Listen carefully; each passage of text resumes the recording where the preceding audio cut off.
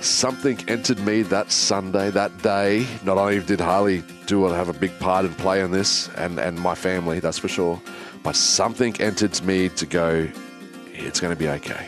It's going to be okay. Come on now. Let's go. Let's go. What entered you? I have no idea. To this day, I like to say that it's a higher power. A higher power. And some people go, oh, you're going and being a Christian now. No, I didn't say that. Oh, you're going to go and doing this now. No. Something entered me at the same time, that same moment when I had the gun pointed at my head or the machete at my throat when I was in a position where I shouldn't be and in a vulnerable position, that something entered where I go, it's going to be okay. It's going to be okay. Just get through this. This too will pass. This too will pass. So now here I am, because I've had all these opportunities before to forgive, make amends, but I chose against it because I was like, no, I'm not, because I can't forgive you for this. And I was still holding on to it. Yeah. And now this moment is now probably past. It's gone. Yeah. It's probably died, JJ. Yeah. And you being so self-centered, self-ego, all the rest of it, bondage of self, you've lost opportunity. God, you're a good man, mate. Oh, damn it. And now I'm starting to feel bad. And then all of a sudden the phone rings. I'm like, hey, Dad. Hey, son. You all good? I'm like, yeah, I'm all good. How are you? Oh, yeah, I'm all right. I said, nah, Mum said you got some problems. Oh, yeah. Yeah, it's okay. Don't worry about it. I was just ringing to see how you're going. We haven't spoken for years. I'm like, Dad, you okay? And he's just like, yeah, man, I'm all right. I said, Dad, while we're talking,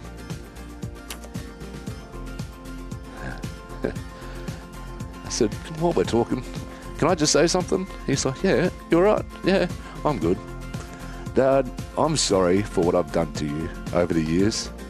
I hope you find it in your heart to forgive me for what I've done to you. And he goes, oh, son. Nah. He goes, I hope you forgive me. No, that's not about this. It's not about that. It's not about that. It's not about that. It's about what I've done to you. And because I've done some bad things, and I'm sorry for that. And I hurt you, hey? I've hurt you. Yes, it's all good, son. Let it go. Did he say let it go? Let it go. Did he say let it go? And I was just like, oh, man. God, mate, he must have done Vipassana. I said, I've been closet drinking. I said, I take all them pills, and the pain is so intense. It's still so bad, but I then drink vodka to help it, and I can't fucking stop.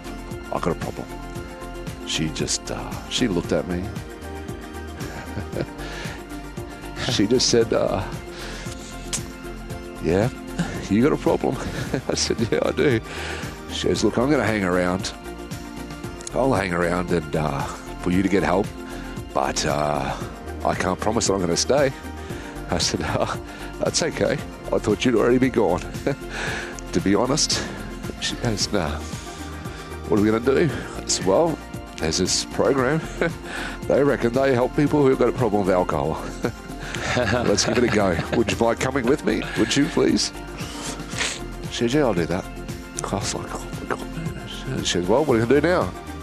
I was like, oh, I don't know. I said, something along the lines was, I need to tell the kids, don't I? She said, you do? I was like, oh. I'm the dad. You know, if they look up to you. Yep. Let's go.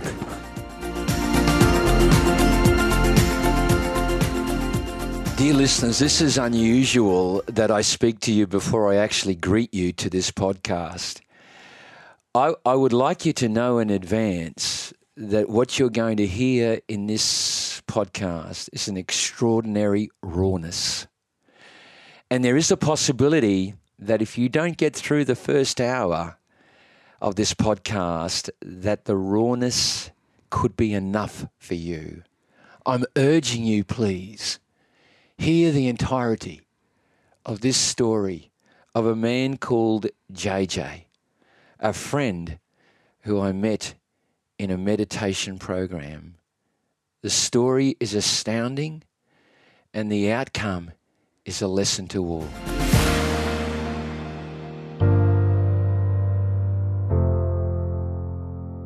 Yes, you've just joined yet another episode of A Journey with Bernie. And dear people, thank you ever so much for joining this particular episode. I promise you it is going to be enlightening.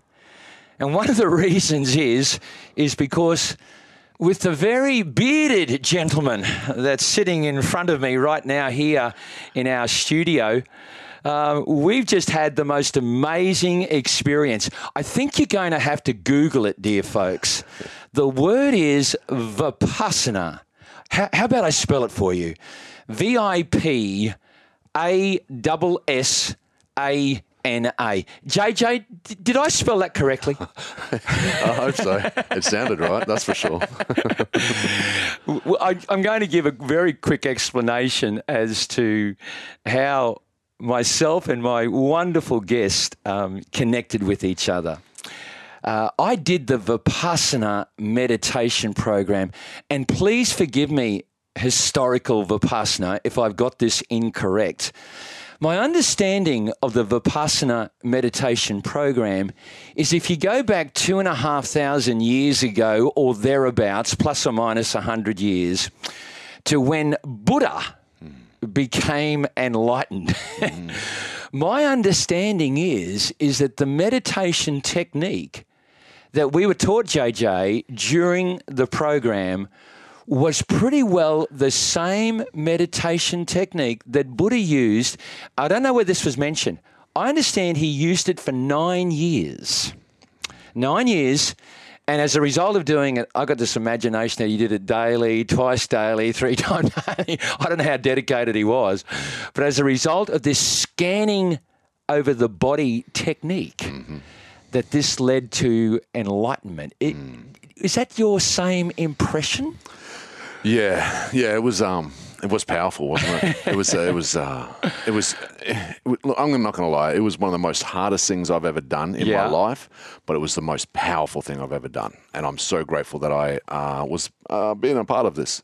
But yeah, I think so. It was just taking.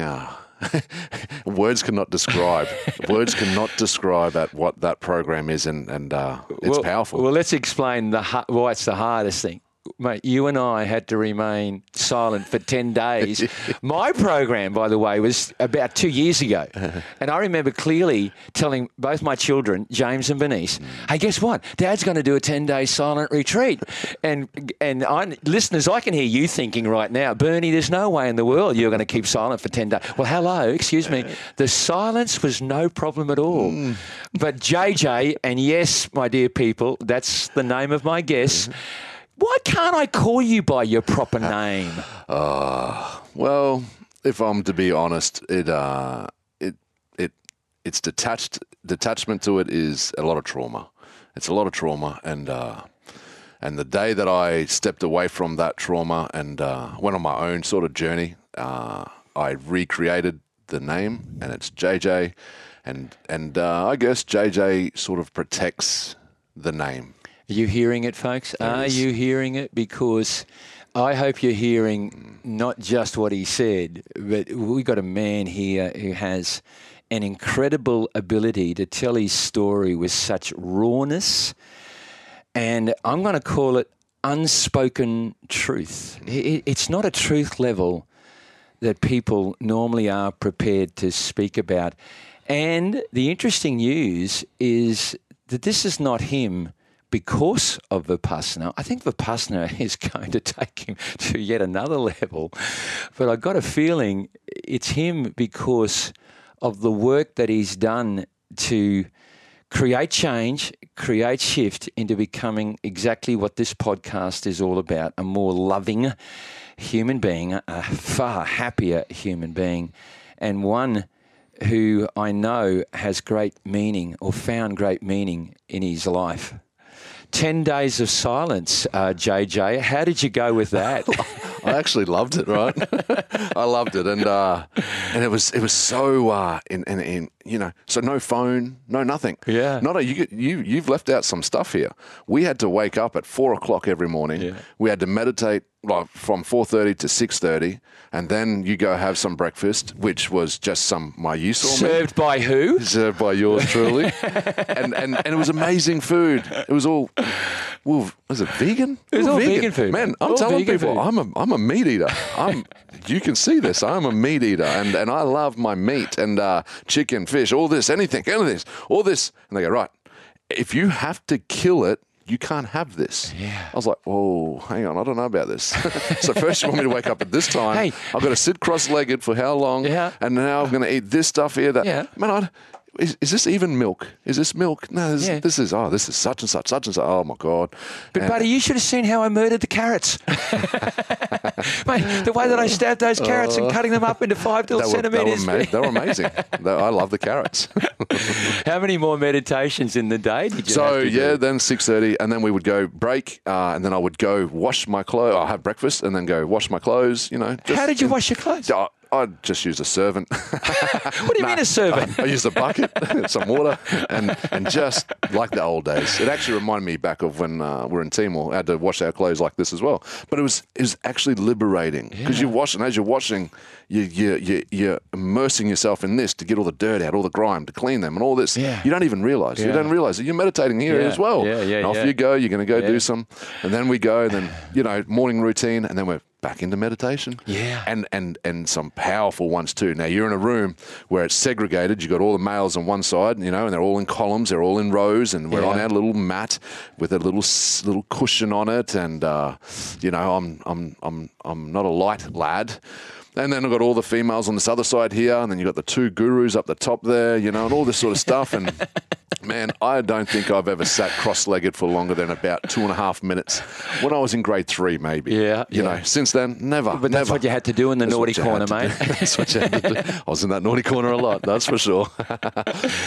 Let's leave Vipassana for a moment. Here's the reason why, because I think for our listeners here, I don't think JJ or I are saying, here's another religious or spiritual movement that you have to consider.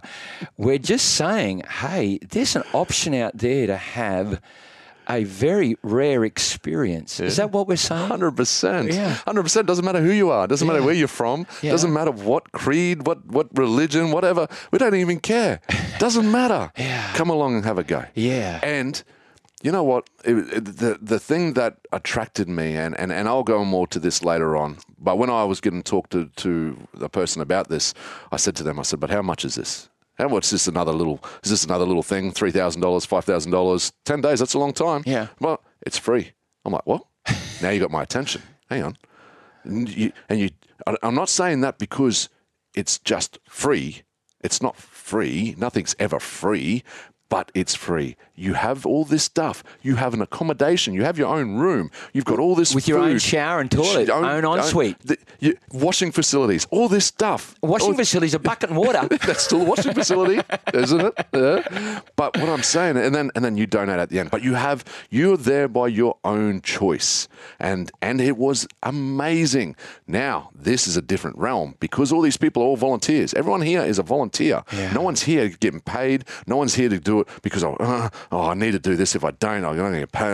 No. It's volunteer. You either do it or you don't. It's up to you. I don't care. And all the people that were there because they loved it. Yeah. And they were looking for something to go, you know what? And there was that there. That there is you can't buy that. Yeah. There's a lot of talent sitting around in those rooms, and man, everyone's on the same level. Yeah. And you said there before, you said you donate at the end according to, I suppose, your own cash flow, your own budget, or your own perception of worth and value. Yeah. Now, I don't say this, to make a statement to anybody else, but I unequivocally just gave $1,000. Yeah, nice. But now the reason being is because I worked out how much was that food, how much is an accommodation, how much is a the shower and the bucket and the water.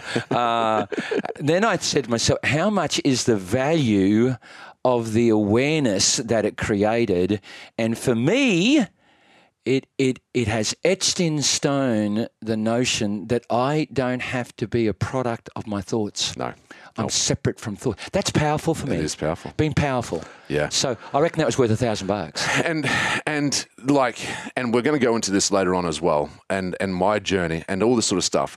But the biggest thing that we took away from this as well, take the money value away. Yeah. Don't worry about the money. Put this away. If you can't donate, that's fine. Be of service. Yeah. That's what they said. Come, be of service. Come, can you work in the kitchen? Come. Yeah. The teacher that we had, he's come from India. Yeah. Flew over from India. Yeah. Yeah. What the hell? Yeah. And it doesn't get paid. Yeah. It's on his own accord. And the lady teacher or guru, whatever we wish to call them, and they'll probably object to us calling them gurus. Apologies. Yeah. I think she came from China. There you go. Yeah. What the hell? Wow, You yeah. know? I might just pop over to Australia and just do this 10-day meditation with this mob here, you know. With 50 people. Yeah, with one with a beard. Hey, we got to go back because there's a reason why you're at this beautiful stage of life, and I've got you as a man in about mid-40s. Yeah. Yeah. And at this stage of life, you have chosen in the last 10 days, to do Vipassana. But I hope you don't mind. Let's go back to the beginning. And I don't want to know about the day you were born and that there. But hey, just early on, you know, childhood, that's a question mark, okay? I throw the question mark over to you. Childhood, tell us about growing up, JJ. Growing up, I grew up in the tablelands, and you know, it was like probably most people. But my dad was in the mill, you know, sawmill. My mum, she was at home mum, which is great, and all this sort of stuff. And we were poor. I'm not going to lie. Brothers and sisters? Yeah, I've got a broken family. I've got a brother and sister on one side, where my actual mum, she went off with this fella, had the brother and sister here, and then my dad remarried with my mum, I'll call mum now, and had a brother and sister here. So it's really just me and my dad. Yeah, sure. Me and my dad. Yeah. But then I got here, and then I got here. Yeah. And but this I didn't get to see my other brother and sister here most of the times.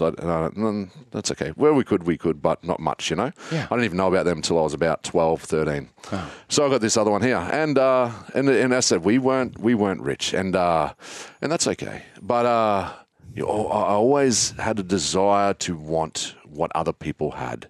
I felt that I needed to have what other people have. You got a motorbike? I want a motorbike. I'm not going to have a motorbike.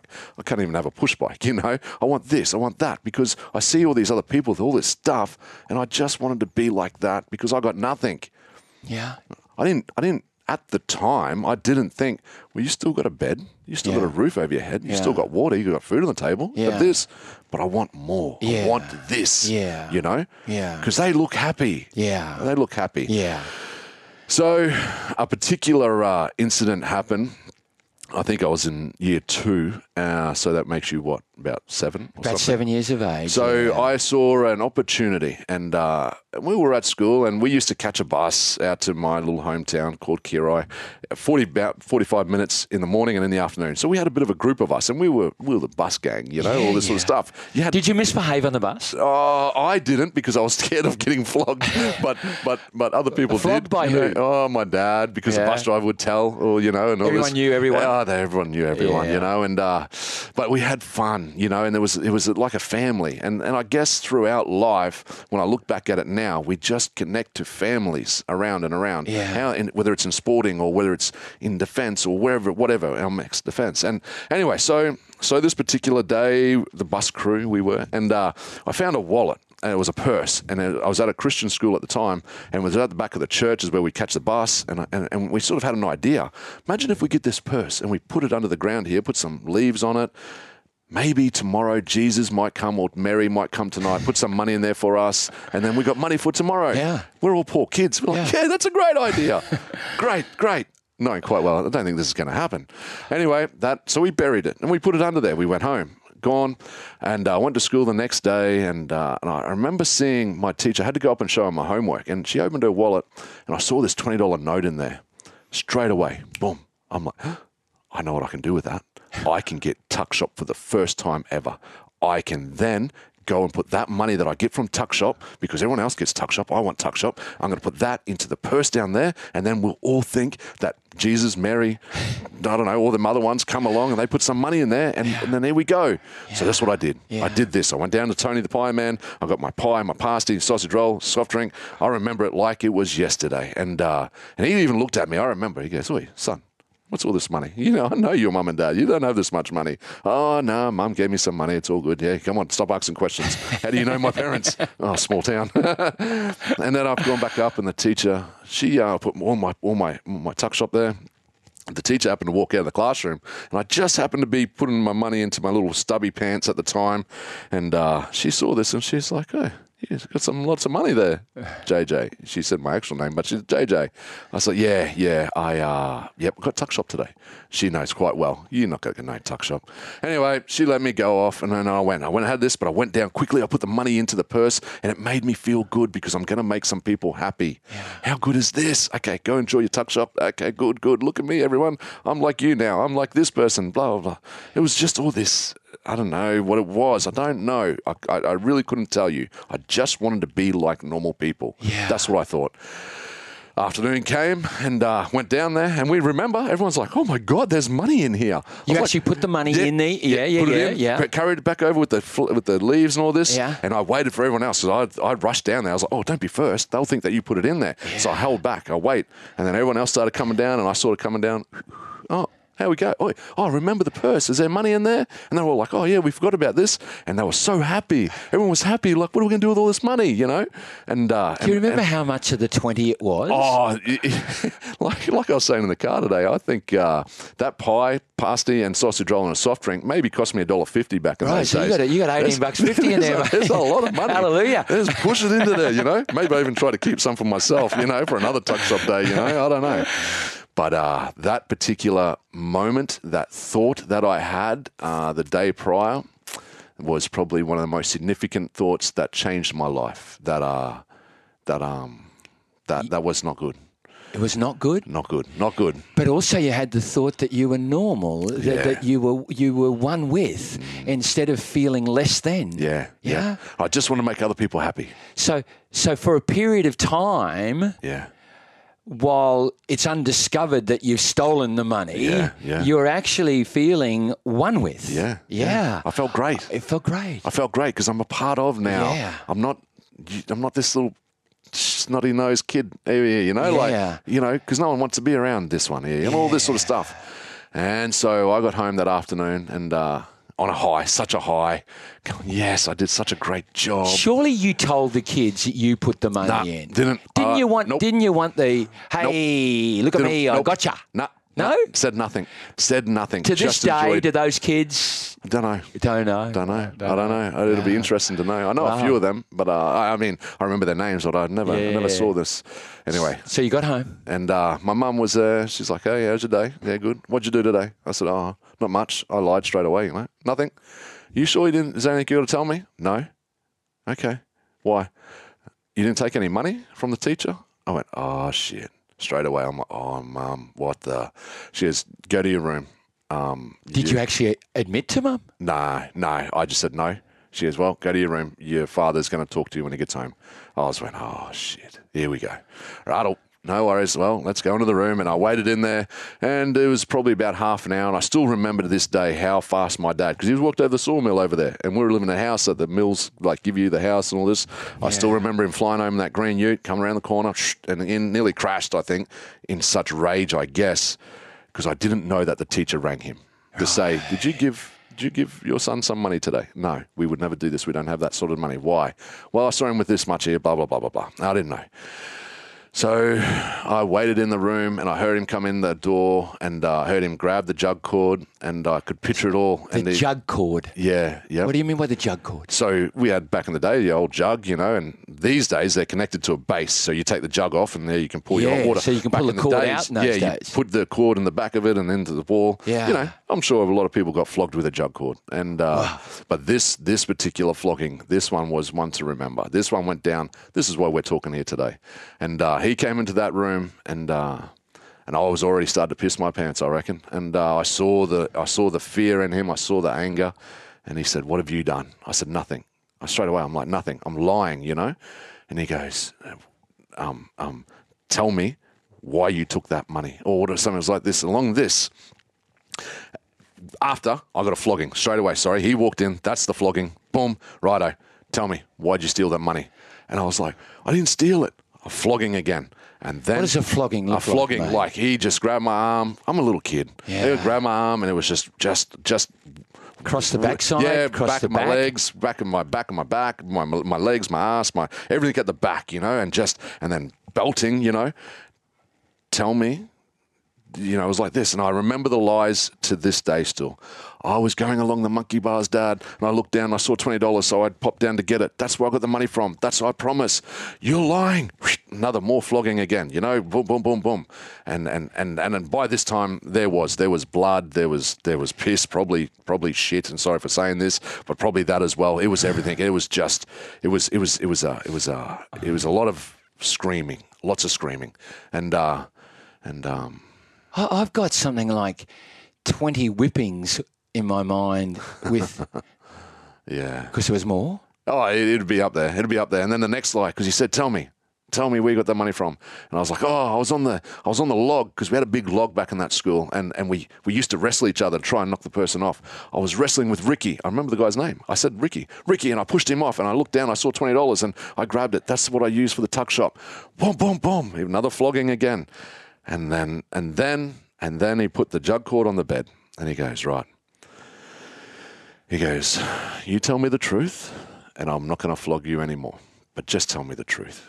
And I was like, all right, well, we've come this far. Might as well tell the truth now. Yeah. Why not? Can't be any worse, Yeah. you know, and it was all bad. And I told him the truth. I said, I stole it out of the teacher's wallet. He grabbed that jug cord and he flogged me even more. Probably the same amount of floggings that I just had, even again, more, and just belting across the head, across everywhere, just getting flogged because I did wrong. Yeah. I did wrong.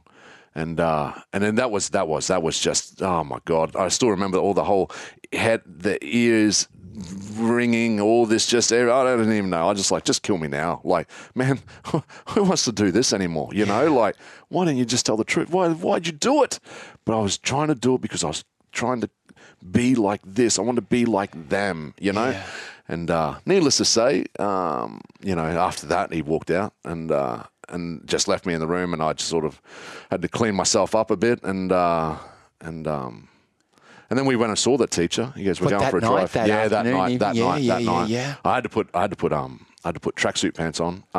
Because there was just so much blood and so much bruising, everything. Cuts. It was all there, yeah. And I had a jumper on already, and we went and saw her, and he said, "My son's got to tell you something." And she's like, "Yeah." And I said, "Yeah, I'm sorry, I took that money out of your wallet today." And she said, "It's okay. It's okay." And she What did that mean to you? What did that mean to you? Does that ring a bell? Does that when moment I think when about she said it it's now, okay? When I think about it now, I think she might have saw how angry, how upset my mum was, but how angry and frustrated my dad was, and how obviously bad I was, because I couldn't even sit down. I was just going to say, I'll stand up. Do you want something? No, thank you. Please. Can we just get this done with? Because I need to go home. I need to get out of here, you know? And so I apologized and you know, from what I remember, made the amends. And then, but for weeks after in class, it oh my God, every time I sat down and I was do this, it just hurt too much. So I probably wouldn't. And it was summer, and I'm wearing a tracksuit. Why are you wearing a tracksuit? Because I'm cold. It's like 35 degrees, but I didn't want to see all the bruising and all the everything up and down my back and my legs and everywhere. So I just left it on, you know. And I remember after about probably 6 weeks or something like this, it was a while, I remember taking it off, and I would check it every day. Still a little bit there, but I thought, it's okay. And then someone asked me one time, they're like, "What's this on the back of your legs?" Yeah. I said, I stacked my motorbike. They're like, "What? You don't have a motorbike?" I was like, "Yeah, I stacked my motorbike into electric fence, and that's what this is from."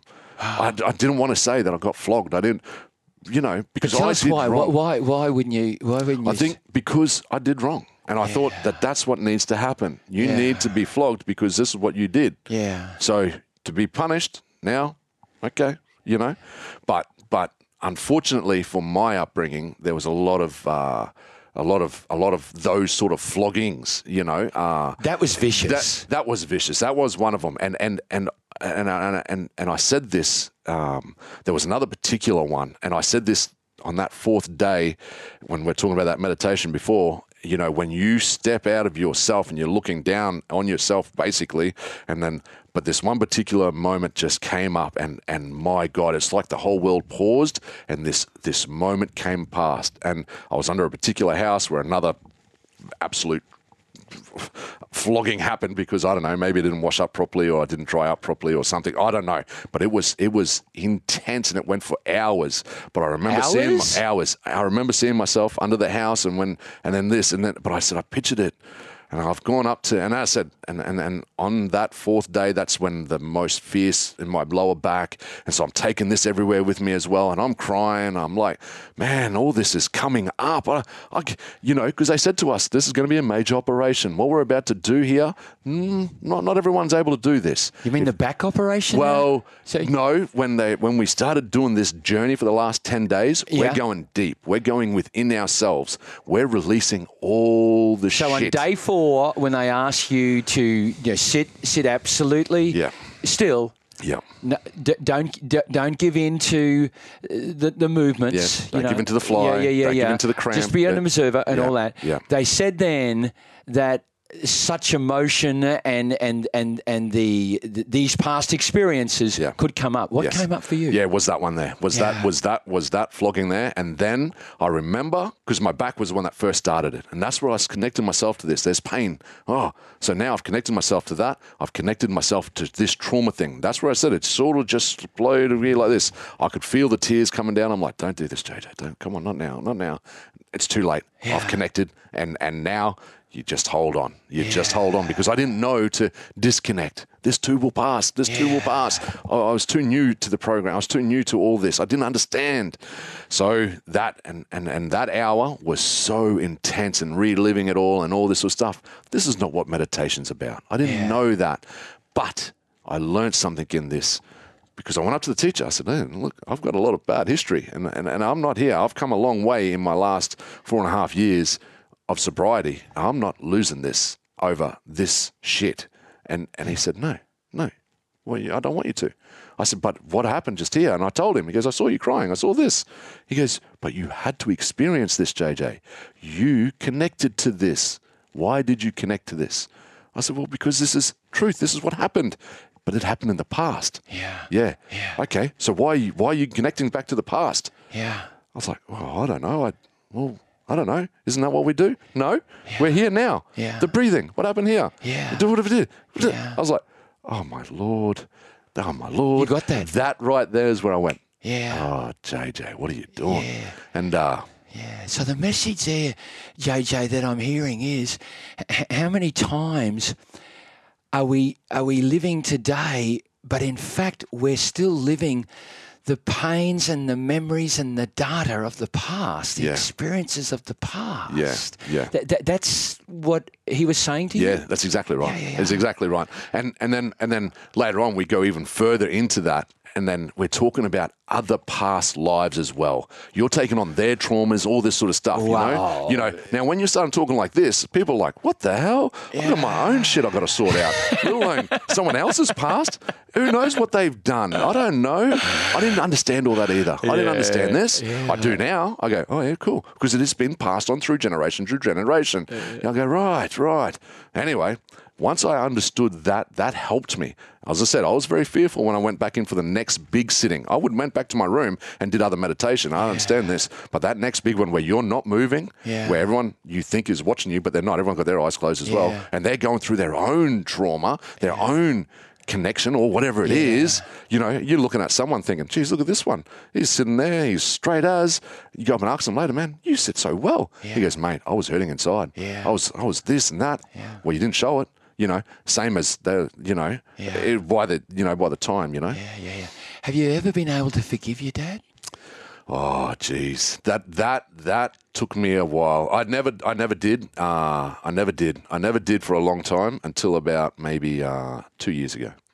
And What does forgiveness of Dad look like, mate? Well, What conclusion did you come to? How did you explain the reason why he chose to whip you that way? yeah. Well, like I said, it's a journey. And when I sat down and because I had to go through a thing, I had to go through this, I don't know, moment, and in my sobriety, and I had to forgive and or make amends. And I didn't really understand this process, And I was saying, and like I said, when it comes into that story about the closet drinking and all the rest, and but for this one here, I was saying to my sponsor, and I said, look, I'll forgive and make amends to all these people. That's easy. I can do that. But I'm not going to do it to this one here. I'm not doing it to my dad. And he goes, okay, well then don't. I said, but I don't move on though if I do I? And he goes, no, you don't. Yeah. I said, because I'm holding on to it. I'm holding it in here. I'm holding all that trauma in here. And he goes, okay, well then don't forgive him then. I said, no, but it doesn't work that way. He goes, no, it doesn't. No. I said, yeah, but you know what he's done. He's done this, and this. He goes, yeah, he has. Yeah, you're exactly right. Yeah. It's the same as what the trainer was saying the other day. Why are you connecting yourself back to the past? Yeah. Why are you living there? Yeah. JJ, you're forgiving him for what you've done to him, not for what he's done to you. That's on him. Yeah. You're forgiving him for what you've done to him. Yeah. What did I have done to him? I tried killing him 3 times. I'd bash him. When I drank and whatnot, I took my anger out on him. Yeah. I wanted to just give back this much pain as what I had over my whole childhood and all this sort of stuff here, which was this much. I just want to give him this much, but only when I drank. Yeah. Not when I was sober. I love this guy. I love this guy. So you're taking these actions, I assume. I think we've jumped to your 20s or your 30s. Is that right? Easily. Yeah, easily. yeah. But you're actually in a physical altercation now with your dad, wanting to get back to him, fueled by alcohol. Yeah. And aggression. Yeah.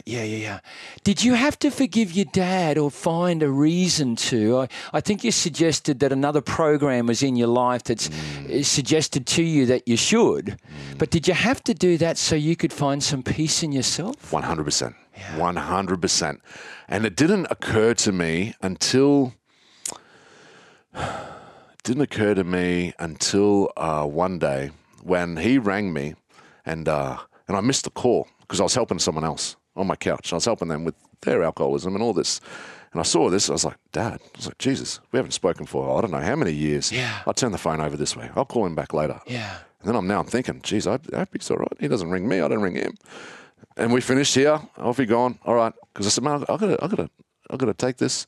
I tried ringing Dad back, and he didn't answer. He wouldn't answer. I'm ringing. Like 5-6 times. I'm like, what the hell? So then I had to ring my mum because I'm like, something's wrong here. I just felt something's wrong here. Yeah. And I rang my mum, and I hadn't spoken to her for years as well because there's a lot of stuff there, a lot of baggage. And I said, hey, Mum, it's me. She's like, oh, what, you okay? Yeah. Is Dad okay? Well, not really. He's got a bit of cancer. He's got a bit of this going on. There's some problems here. He got this and this. But, yeah, no, he should be all right. He got a bit of Alzheimer's now and all this sort of stuff. I was like, what the fuck? What happened? What do you mean? Yeah. Well, you disconnect. We've parted ways, and this is what's happened. Yeah. But he's okay. He'll be right. Yeah. What did I know about this? Yeah. And I sort of go, well, JJ, you this is the way you wanted to go, you know? So anyway, I'm trying to ring. I'm like, well, can you send someone around? Because I've got to talk to him. If he's gone now, I didn't get my opportunity to talk to him. And anyway, I'll get off the phone to her. She's like, oh, look, what time is it? And I was like, oh, it's 1:30. He's probably just having a sleep. Don't worry about it. I was like, oh, okay, easier said than done. So now here I am because I've had all these opportunities before to forgive, make amends, but I chose against it because I was like, no, I'm not because I can't forgive you for this. And I was still holding on to it. Yeah. And now this moment is now probably past. It's gone. Yeah. It's probably died, JJ. Yeah. And you being so self-centered, self-ego, all the rest of it, bondage of self, you've lost opportunity. God, you're a good man, mate. Damn it. And now I'm starting to feel bad. And then all of a sudden the phone rings. I'm like, oh, hey, Dad. Hey, son. You all good? I'm like, yeah, I'm all good. How are you? Oh, yeah, I'm all right. I said, nah, Mum said you got some problems. Oh, yeah. Yeah, it's okay. Don't worry about it. I was just ringing to see how you're going. Wow. We haven't spoken for years. I'm like, Dad, you okay? And he's just like, yeah, man, I'm all right. And I said, Dad, while we're talking,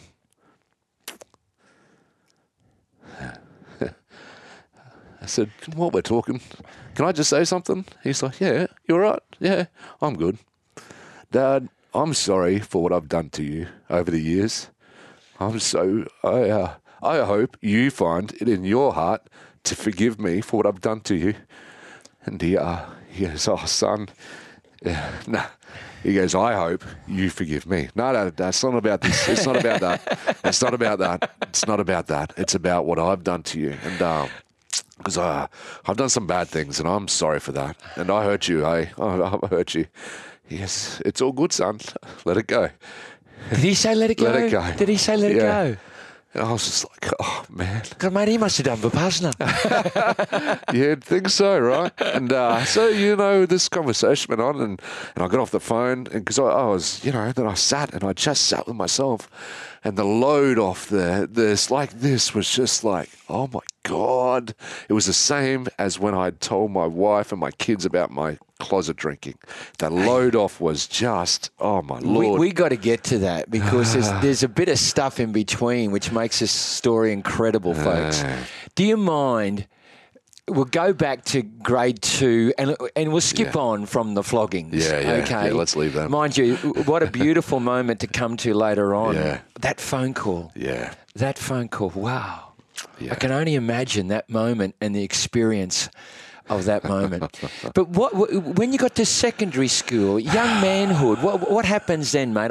You mentioned something before about Afghanistan and that part of your life. So I love. You join the army then? I joined the army. I joined the army when I was 17 because I just wanted to leave home. I just have to leave home. Why? Give us the why. Because there's so much trauma, so much bad stuff here. Yeah. I don't have friends come over because I might get flogged. Have you bashed your dad then by 17 years of age? There was we were in Atherton there, and there was one particular afternoon, and he was just raging. Yeah. He got a tire iron. And he'd give it to me. I was about 16, I remember. What, sorry? A tire iron. A tire iron? Yeah, big bar like this. And you use 2 of them to get the tire off the mag. Yeah. He'd given me one of these because he was just in one of these rages. And he's given it to me. He's like, here, flog me with this. Flog me with this because this is what you're doing to me, like, emotionally by not, I don't know, fucking probably washing up or didn't feed the dogs on time. I don't know.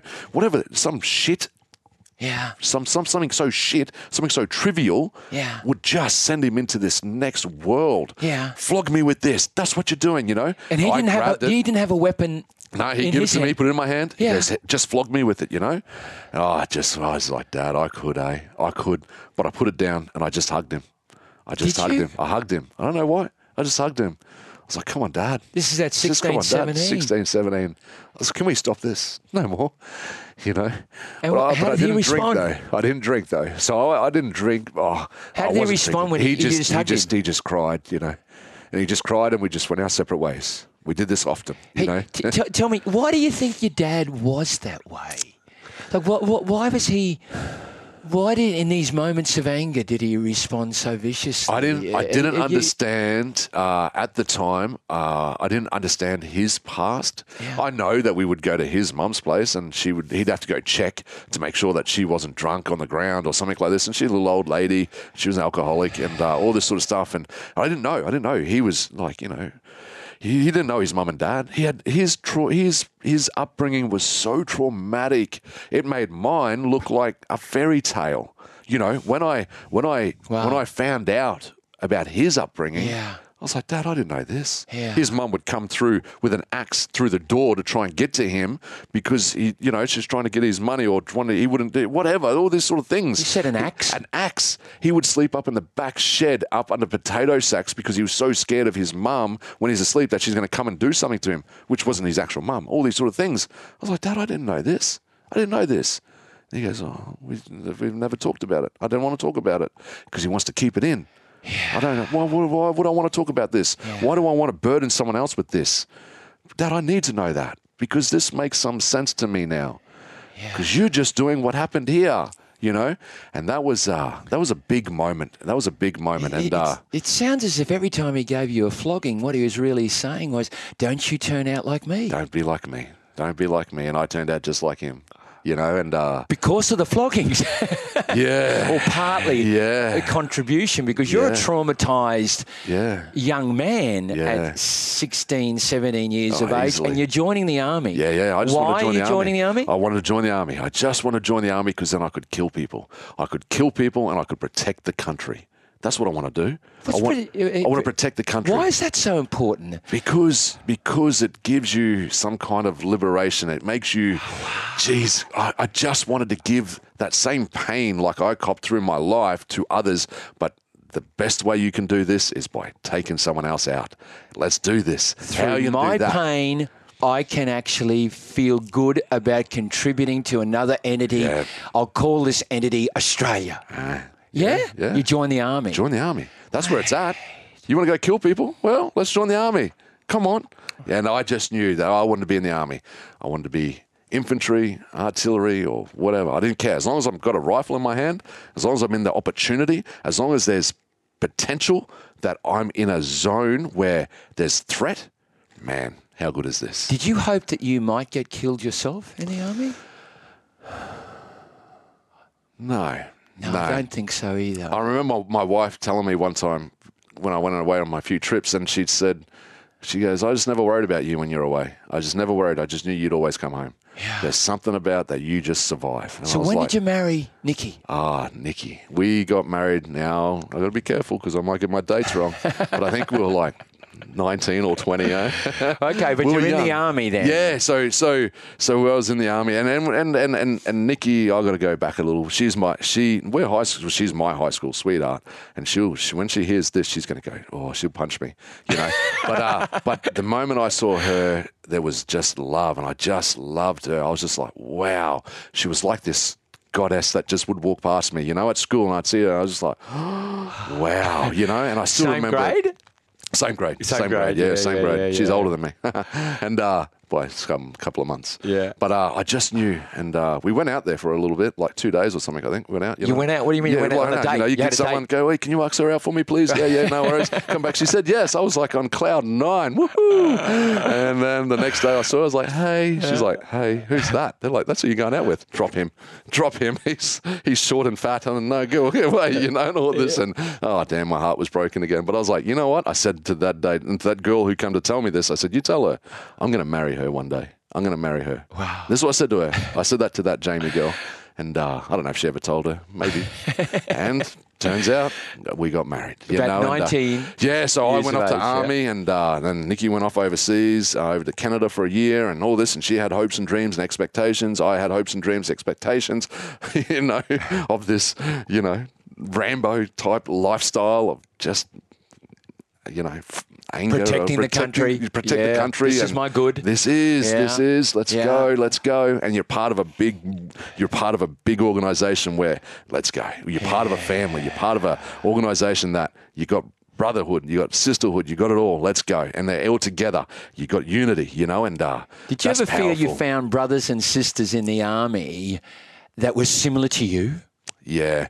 When I sit back now and I reflect on it, we connected because I think that they probably joined the defence for the same reasons. Wow. Let's go. Let's get out of here. Well, we got to be careful here. Look, I don't know, but it was a lot of my mates. We like to fight and all this sort of stuff, and that's not normal. Like we'd like to go to the pub and punch on. Yeah. People go, oh, let's go. Come on. All right. And then we have a few drinks in and then let's punch on. Most normal people go, I don't want to do that. Yeah. Let's go to the pub. Let's maybe have a bet or let's have 2 beers and go home. Yeah. That ain't happening. Yeah. That's not happening. Yeah. Let's get in this rage. Let's get a part of this because that's what we're trained and this is all the rest. And, there's a but this is what I was thinking in my head. Yeah. This is what I was thinking, What appointments did you get? Appointments is the wrong word. Assignments did you get? You mentioned Afghanistan. Where else did you go? So I went to Timor. So I think I was 18 or something like this. 19, wow. I don't know. 99, 2000. So I was 19 when I went to Timor, and that was I was just young. I turned 19 over there. I must have, and I don't know. My memory's not good these days. And as I said, as we were going over on the boat, I remember just seeing lots of smoke everywhere, smoke and smoke. I'm like, what the hell's going on here? And then I find out later on that, you know, that I believe that the Timorese National Army, TNA, they would use fire trucks filled with petrol, go burn the houses down, something like this, whatever. And then, because they're trying to do whatever they're doing, I don't know. And then, once we're starting to come over, the Australian Defence Force is coming over because there's a shit fight happening, in a nutshell, shit fight. Let's go send the Australian Defence Force over. Woohoo! And it was great. It was great. We're a part of this. Let's be in a fight, you know, and but we're going for peacekeeping, you know. We're going over no, we're not. Here's some weapons. Here's some bullets. Oh, peacekeeping. Yeah, right. Yeah. All right, here we go. And as I said, I remember walking off the boat even, and I saw there was pillars at the port. And there was pillars there, and there was brains. There was, well, it didn't look like. Look, it was a mush on there that I would just be like, what the hell is that? Yeah. As if you could get an egg and you just hit it on the corner of a post. Yeah. That the yellow oak, whatever goes there, and then it just splats around, and then it sort of just dribbles down like this. Yeah. And you could see there was mush. And I find out a few days later because I asked, I'm seeing all this. I see this. I see these bullet wounds. I see there's 5 bullets down the wall like this with blood behind them. Boof, boof, boof. Yeah. I was like, find out what's this? Well, this here was a little boy, and he stole from the bakery and the Timorese National Army, one on each arm and leg, and they held him out like this and bashed his head in there for stealing. Against the pillar. For stealing. Until he died. Yeah. Yep. So he's gone. And then, so what's this here then? And then, well, this one here is because this dad here, he stole also from the farmer's market or whatever he stole from there to feed his family. So then they executed him, his wife, and his 3 kids. Boom, boom, boom, boom, boom. Like this, you know? Now you're like walking around going, what the fuck are we going into here? Yeah. Hang on. This is what I like. This is what I've been a part of. But hang on, I'm not ready for this. Did you get your fight? There was times there that I'm very fortunate. There was other lads that I know went over and did a lot more worse things than me and experiences than me. And I take my hat off to these guys, that's for sure. But I've come to realize that it's not necessarily about a level. It doesn't come down to how many shots you did or how many kills you did or something like this. No. Once something bad like that there happens, it starts to trigger something, you know? And even though we know that we've trained for this and we're ready for this and all this sort of stuff, that's cool, but you can't prepare yourself for that. No matter how much training I did, and I did a lot of training prior and all this sort of stuff, even through high school, I would train because that's all I wanted to do. I just wanted to be fit. I wanted to just be an iron, you know, and but yeah, there was a particular moment I know where the army, the Timorese National Army on this one side here, and then there was the civvies over this side. Civvies are? The civvies are. They're not in the army. Civilians? Civilians. Yeah, and they were trying to come back. They were doing people these from guys. The village? Yep. Yeah. These guys are leaving. They're getting on boats. They're leaving. They got forced out of the country. The army, because they're so corrupt. All the rest of this, I don't know. I'll probably get corrected for that. Whatever. But they're not nice people. Let's put it this way. Yeah. That's why we're there. You know. And so they see this. Cool. Australian Army's here. How great's this? You know. And I just happened to be driving up a particular road, and I just see this whole commotion. And by the time I got out to see what's happening, which I was just like, oh, you're in the middle of this here. I remember precisely one of the soldiers just pointing his rifle at me. So mine's at him, and we're just waiting. It's a standoff. It's like this. So I've got them behind me, all cheering like this. I've got him. The civilians are behind you cheering? Yes, yep. And they got this one here, and we're just looking at each other like that, and we're just waiting. You going to do this, or am I going to do this? And then he just put it down like this, and then they just kept on going. I was like, oh my God, JJ, what is going on here? You know, and because I'm not with anyone else, because I was just simply driving down to go just do something normal, just go here. Yeah, that was interesting. Can I ask you that moment is a moment where death is impending. Death is impending. Can I don't want to dwell too long on it, but can you go back to that moment, if it's possible? What was the effect of that moment on you? I'm not saying sustainably until now, but can you have any recollection of what did it mean to you to have impending death? Because if he pulled the trigger, if he pulled the trigger before you did, it was all over. Yeah. Yeah? Yep. It's all over. And what, can you remember that moment? Silence. There was just silence. Something come over. As I said, hear this cheering like this because they're happy that I'm there because they're probably going to get shot themselves. Yeah. They're happy because now here. There was just silence and it just come over like this and you're just waiting and then thank God he just put his gun down and then they just moved on. Okay. And as you then leave in the next hour, Yeah. you recognise how close you were to saying goodbye to planet Earth. See What, ya. do you remember what effect that had on you? No. Did you feel like ringing home, catching up with Nikki? Well, you couldn't. Yeah? No. I wasn't with Nikki at this time. I was still, I got home from Timor and that's when Nikki came to my coming home party and then from there, that's when she hooked up with the little fat kid. Yeah. It wasn't so little and fat then, and because I said to my dad at the time, and because we didn't have phones then, we'd write letters, and all this sort of stuff, and that's what I was writing to my family. And my grandma, she would send us, because I think they stuffed up. You were supposed to only allowed to send like 2 kilos for free, or someone stuffed up. You're allowed to send 20 kilos. They put a 0 in there. Yeah. So my grandma saw this and was like, right, so she would send all these cookies and cakes and all this. And man, everyone loved it when these big white styrofoam boxes rock up. Yep, here's for JJ. And I would share this with everyone, and all this sort of stuff. And so we're writing letters. So, and I don't think I didn't even write anything in there that of all the stuff that I've seen or been a part of. No. That was none of my letters and I'd send them home and all this sort of stuff.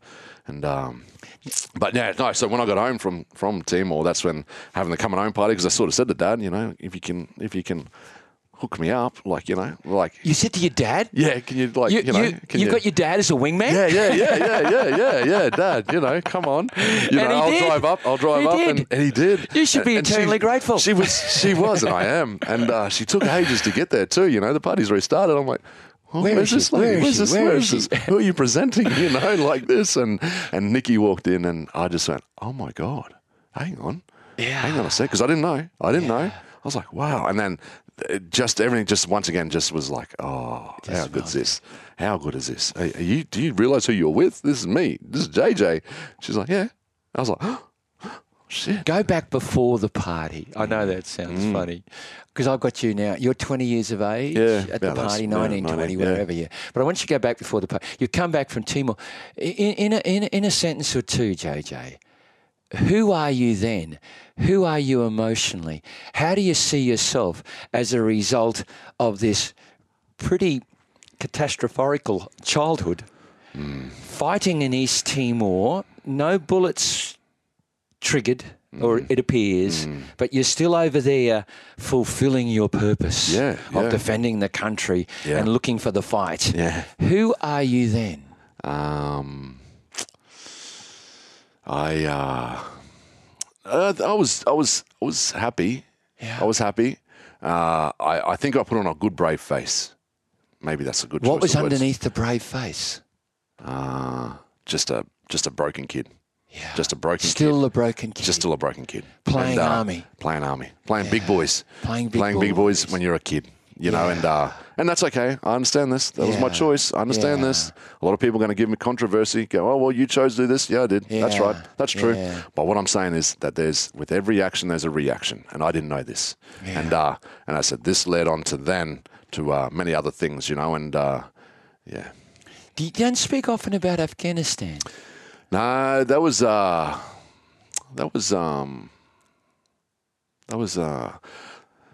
my first trip over there. Was a great trip. Was with 2 other guys, and we got detached to a unit, and we were just their tradies, and it was great. It was so good. Yeah, there was rockets coming in every night and stuff like this, but that was just part of it. You're just part of it. Hopefully, you don't get hit. Well, I didn't get hit. I'm here now, eh? Yeah. And but many people did get hit. But unfortunately, one of them mates off that trip, he's committed suicide. Oh, I shouldn't say that. He's passed, and I'll always remember him. But we connected as well, and he was a good fella. Yeah. But that trip was good. And then I was only home and I think I have to make sure I'd add into here that by this time my alcoholism is through the roof. I'm proper.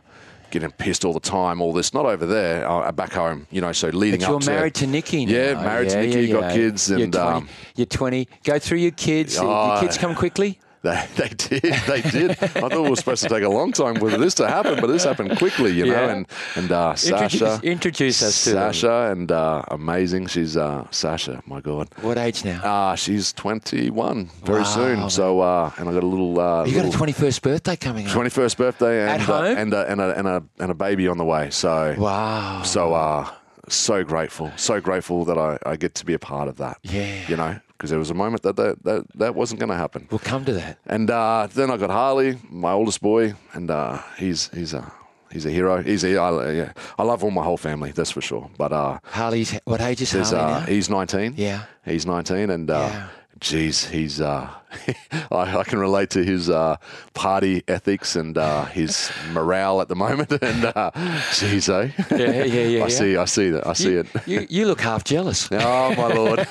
Enjoy, my boy. Enjoy. I'm happy to just stay at home and drink tea. Yeah, mate. There's another one called Diesel. And Diesel, my youngest one. He, oh my Lord, he's a chip off the old block, that's for sure. And but they're all great. They're all amazing, you know. Yeah. And as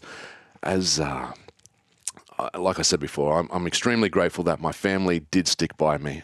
I'm grateful that you know, like I said, we'll get to that, but I'm grateful for that. Let's get it into the context of time here, because you did mention, you even hinted before there was a moment where you thought it might be time to end it, where you yourself had decided that you wanted to take your own life. Yeah. But let's go back before that. What placed yourself in that drastic moment? Yeah. So, like I said, from when I first started drinking, I loved what it did to me. Is this 2 years, 3 years This is when I was after like marriage? This is when I was like 16, 17. Oh, okay. Yeah. So it's already a part of your... Oh, yeah. It's already habitual? I remember my first six-pack. I remember we were driving from Atherton to Yungaburra, and it's like a 15, 20-minute trip. And my mate at the time, we're going out for something, New Year's, and I said, "Oh, we're going to get a six-pack, eh? Let's get a six-pack." He's like, your dad will flog you. I said, "Well, we're not going to tell him. He'll be okay. Yeah. Can you do this for me?" Yeah, he got it. I remember driving, and I had that six-pack, and I drank it in like about 3 minutes, I reckon. I was like, ooh. The whole six? I love what this has just done to me. Wow. We have to get a carton of this. He's like, "What? No, man, that's not good." I said, no, I got money, because I was working, I got money. Yeah. We're getting a carton, and I wrote myself off that night. And from that very first moment, I remember what alcohol did to me was something like nothing else. Yeah. Most people would have a drink and be like, "Oh, yeah, cool. Yeah, put it there." I would have that, and I'd be just like, it's this utopia. I'm escaping out of this bullshit life, which is actually quite a good life, but this shit life and all this, and I'm just gone, and because it takes you away, and then I rely on this, and I was the party kid, and because you go to them parties and all the whatever, and you're the center of the attention, but then you're the center of the attention for the wrong reasons. At the start it's fun and happy, look, everyone laughing, and then come the bad part. Let's fight. You're looking at me the wrong way, or you're doing this, or you're doing that, or whatever, and that would come out, not all the time, but most times, and I'd got out of the army. I think I did only 12 or 13 years or something like this, and I got out, and I was so angry. I thought I drank so much because of the army. I thought of all the stuff that's happened to me. I drank so much, probably because of my childhood as well, but I didn't know this. No, that's got nothing to do with it. It's this. I would just find reasons. I justified it, why I would drink and why. And so I have to get out of the army. If I can get out of the army, then that way I'll be okay. Then I might just stop and ease up on this drink a bit, And I remember being assigned to a close, I had a mate, he was a PTI, and a big unit he is. And he in the unit that I was with, they sort of said when shit was going wrong and JJ is on a bender or doing something, they would ring this particular guy to go, "Hoi, you need to go sort JJ out," or I had permission to go be with him. When I felt that it was just going to just rage or whatever, go see him, because he's big enough to sort you out, and he would, and he came around a few times to my house. My wife would ring him to be like, he's on a bender, he's fucking going crazy, and he'd come around, and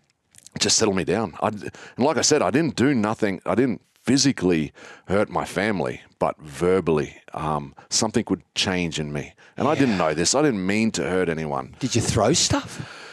I didn't, not that I remember, but I would want to fight other people.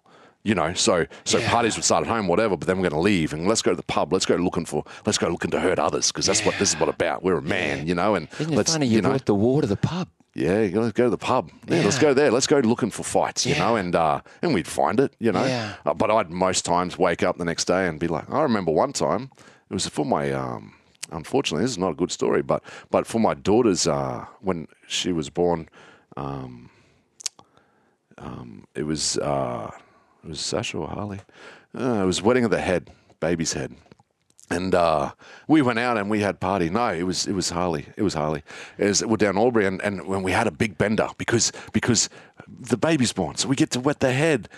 We get to get shit-faced. This is what I'm seeing, So let's do this, and we did. We tied one on, and I got into the biggest fight that night with the bouncers, with all these other people, and all this. I woke up the next day, and I had to go up to get Nikki and Harley from the hospital, and man, I had to clean up all the spew from everywhere, all this stuff. It was just a bender from what the hell? I went down there just to have a few beers, and now this happened. I'm ringing them boys, going, man, what happened last night? They're like, JJ, you got banned from there. You can't go back for 6 months. What do you mean? You did this, this, and this. I didn't remember. And genuinely didn't remember. Yeah. I remember that we got very pissed, and then I didn't know what happened. But, Anyway, so I go to get Nikki, and she goes, let's get a photo, And I was like, yeah. I took my glasses off. She just went, put your glasses back on. Let's get out of here. Because she saw how hungover I was, how red and I fucked up again. You're embarrassed. Here we go. I'm embarrassed again. I fucked up again, yet again. JJ, what have you done? So I started whipping myself again, just like, oh, man. And so that went on for a long time. And then it got to the end. Like there's a lot of drinking in there. There's a lot of good times too. There's some great times in there. With family. And with babies growing up. Of course. Camping and all this sort of stuff. Yeah. But every moment where there was fighting or something like this, alcohol was involved. Yeah. There was no fights ever when it was sober or nothing like this. But when alcohol was involved, I remember Harley telling me one time, he goes, like, Dad, when you start drinking, I just go away. I just go off because I know you're probably going to snap at me or something like this. Yeah. Man, that hurts. Yeah. I didn't mean to hurt. No, and like I said, that's when it drew. That's when I didn't realize, but alcohol really had a hold of me. Yeah. It had a hold of me, and in great fierce. It wasn't just alcohol. You had injury from your days in the army too. That also became an equally big issue for you. Yeah. Talk to us about your back. Yeah. So my back. So I had both ankles reconstructed. Both knees have been operated on.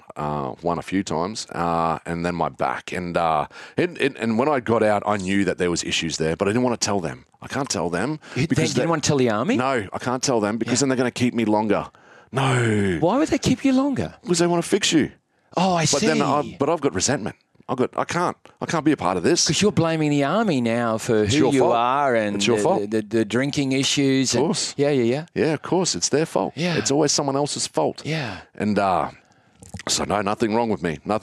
And I had no issues, and all this sort of stuff. And then I got out, and there was lots of lies told because I just wanted to get out of the army. I thought this is going to make me better. Yeah. Going to stop drinking. Ease up. Yeah, it didn't. And that still followed me for a long time, And so I don't know. Let's fast forward to when I was 38. Okay. 37. And because I stopped drinking for everyone else, because I got into the little homebrew, making homebrew spirits and all this sort of stuff, and got very good at it. Yeah. I was amazing at it. It tasted amazing. 3 or 4 of these and you're gone. You're off. I had mates that would love this as well, and we all drank it and all this sort of stuff. And geez, it was rocket fuel, but it was good. Yeah. But it did what I needed to do, and anyway, so.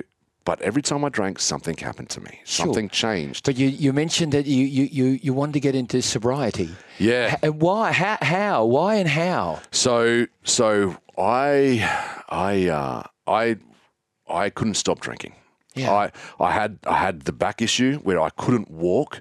So then I'm going to the doctors. So now you got this issue as well. Yes, got this issue with my back, and the amount of pills that I was on, because I went and helped and volunteered at this particular academy, and I just did a simple like this, and I already know that I had previous injuries, but I did something where I sort of just bent over, and then bam, it went. Yeah. I was like, oh, Jesus, this is not good. Yeah. And then anyway, so for many months, and I'm going to see doctors going, hey, this is not good, this is not good. And that I was sober. I was sober. But why? How? Let's not leave the sober bit. How did you get to be sober? Because my wife, I think, gave you an ultimatum. You got to stop this or I'm out. Yeah. And I said, all right. So I did. And she stopped with me. She stopped with me. She goes, all right. You're not there suggesting that Nikki was in the same vein of enjoying alcohol as you were? No. She enjoyed it one or two and then be like, oh, I'm done. Yeah. I can't stop at one or two. Yeah. But see, maybe if I get her more pissed, I can be more pissed and I get more people pissed, all this sort of stuff. Yeah. No, you know. And so she goes, well, I'm going to support you with this as well. So she stopped and I was like, oh, how great. And there was a period of sobriety, but then something happened. That injury, there's some chronic injury came and happened. That's the truth. And then all the pills that I was taking to try and get better. Painkilling pills, yeah. Painkillers. And I said, you could open up a packet of M&Ms, pour that into my hand. That's how many pills I was having. My doctor, in one moment? In one moment. Well, in one moment. And then 3 or 4 times a day. Easily. You're talking 50 pills. Endone, Targin, Lyrica, all this stuff. So many painkillers. How come that didn't kill you? I don't know. And Nikki had an inclination, but she goes, are you drinking? I'm like, no, I'm lying, still lying. And she sensed it, but I was baffled. I was cunning enough to convince her that I wasn't drinking. It's the pills. Maybe we should halve this stuff, because when you have all this here, something happens to you. Yeah. I'm like, but I can't because of my back, and all this sort of stuff. And anyway, look, let's cut to it. I got to a stage where I couldn't put the drink down. I just couldn't. And I'd wake up every day and I would just drink. And then, or if I knew I had to go do stuff, I would wait and then go do whatever. I was still working and, or trying to, I couldn't move, so it was bad. And MRIs are saying, this is all bad, and blah, blah, blah. But the hospital, the doctors were saying, no, he's okay. This is part of it. It's okay. Just rest. Rest didn't help. And, but I couldn't put it down. And so one day I just went, righto, you can't do this anymore, JJ. You've tried now to stop drinking on your own accord. Yeah. You've made many promises to yourself and you can't do it. Time to go. Okay. Time to go. Are you thinking of Nikki then? Are you thinking of the family as you make this decision? I guess I'm thinking of my family. In hindsight, I was thinking of my family the most because I was such a burden. I'm such a burden. We can't do anything anymore because Dad's broken, because Dad's this. And even though my family were trying and they were there, but I couldn't see it. I'm fighting this demon, this alcoholism on my own. Yeah. I didn't want to tell anyone because that's a sign of weakness. Yeah. You can't tell someone you're an alcoholic. Yeah. You're an alcoholic? What? And that hurts my ego. That hurts my pride. That hurts my everything. Yeah. Deep down, I know that I am, but I can't admit to this. Yeah. That's fear. So that particular Sunday, as I said, Nikki was away. She was down in Mackay with Sasha. She was doing her learners, and Diesel was playing some football games, and it was just me and Harley at home. And that particular night, that Saturday night, he was playing some games, all this sort of stuff, and they was having fun, but I'm sneaking away to do this, and I'm having a few pills, but I'm hiding it all, and I'm making sure I got cologne, all this sort of stuff, and I tied one on, and he went to bed, and I just got shit-faced, and just straight vodka, that's all. That's what you do, because you think that no one else can smell this, all this sort of stuff. When you say straight vodka, you're talking bottles? Yeah, straight away. Just boom, like this, go. Straight. What, 2 bottles, 3 bottles? No. In that aspect, a liter of vodka. But that particular night maybe was more. I don't remember. Yeah. I don't remember that one. And but I woke up the next day, and that's the day I said, we're done. We're done. Yeah. It's time to go. How are you going to do it? I had a hang out the back mango tree. I just had to get the ladder over to the tree. I had the noose already tied, which I kept on hiding because this is what happened. I woke up that day and I was meant to go help Harley do some lawns. Not that I could help mow lawns, but I was going to take him water, or I'd just be there just to be with him because, man, the work ethic of this kid and of all my kids is just amazing. Yeah. I'm happy to just sit and watch. How good is this, And it's a product, It's a product of Nikki and I. But I couldn't get out of bed. Yeah. Couldn't get out of bed, one, because of hungover, and two, because the chronic pain was just too much. And so he says, Dad, you're right. You stay here in bed. I'm going to go do some stuff. Yeah, right, son. Righto. And that's when I had it all planned out. And I knew that it's time to go. And so I wrote my letter. I wrote out a letter. To who? To Nikki and to the kids. Just saying, look, I'm sorry.